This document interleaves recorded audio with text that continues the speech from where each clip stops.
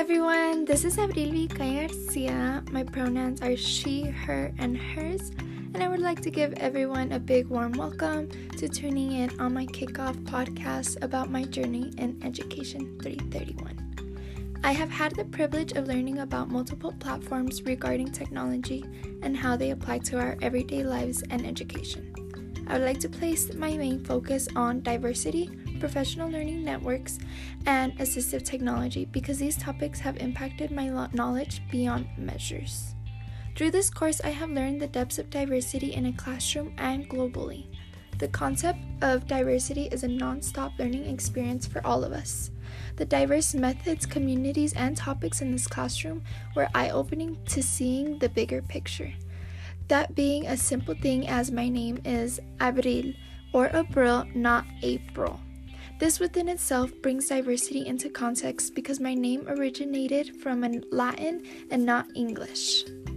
In celebrating culture, I've become aware of the choices my educators have taken to further their knowledge to better educate me and support me.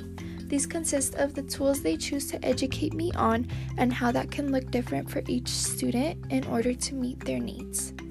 This same idea is almost interrelated with assistive technology in aiding the needs of every student in order to help them achieve their academics to the best of their capabilities.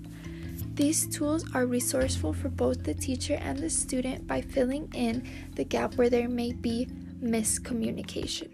This is not based on the idea of miscommunication, but providing the adequate needs for all students, especially those with special needs. During this unit of assistive technology, I found both the scanner and language translator tools to be the most impactful types of assistive technology in today's time. A language translator is commonly used and very popular because of the high demand for bilingual speakers and learners. As for the scanner, assistive technology can provide the text in a larger scale for easier read, an option for students to utilize the read-along tool, or to translate text to a known language.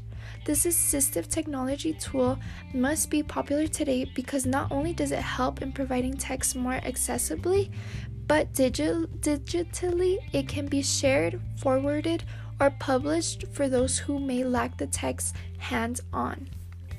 Now, jumping into the unit of professional learning network, which was a new topic for me all within itself. I was never aware of what a PLN was, nor how that affected me in the long term.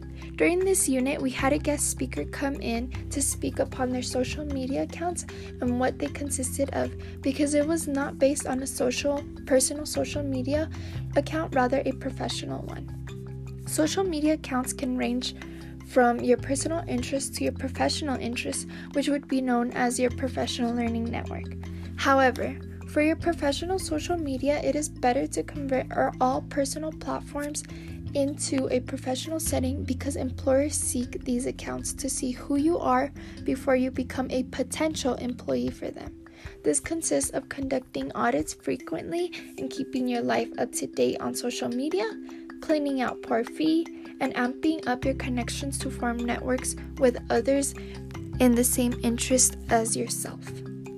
These topics will make me a better teacher because I have gained the perspective on diverse platforms to help aid our students to the best of their abilities, whether it is learning 10 different methods to teach one lesson or simply being informed on the different types of assistive technology there are. As for the knowledge I have gained about professionalism will help me keep my work life at work and my personal life to myself, in addition to maintaining professional ties with colleagues and adding to my network non-stop. Overall, the diverse topics that were covered throughout the course have helped me understand students in a more digital aspect and will allow me to see my students for who they are from the beginning and not change them to fit the quote-unquote normal, nor limit their voices in teaching me about the new technologies there may be in the near future. Growing and educating is non-stop both within the teacher and the students. Thank you for tuning in, and I hope you all have a wonderful week.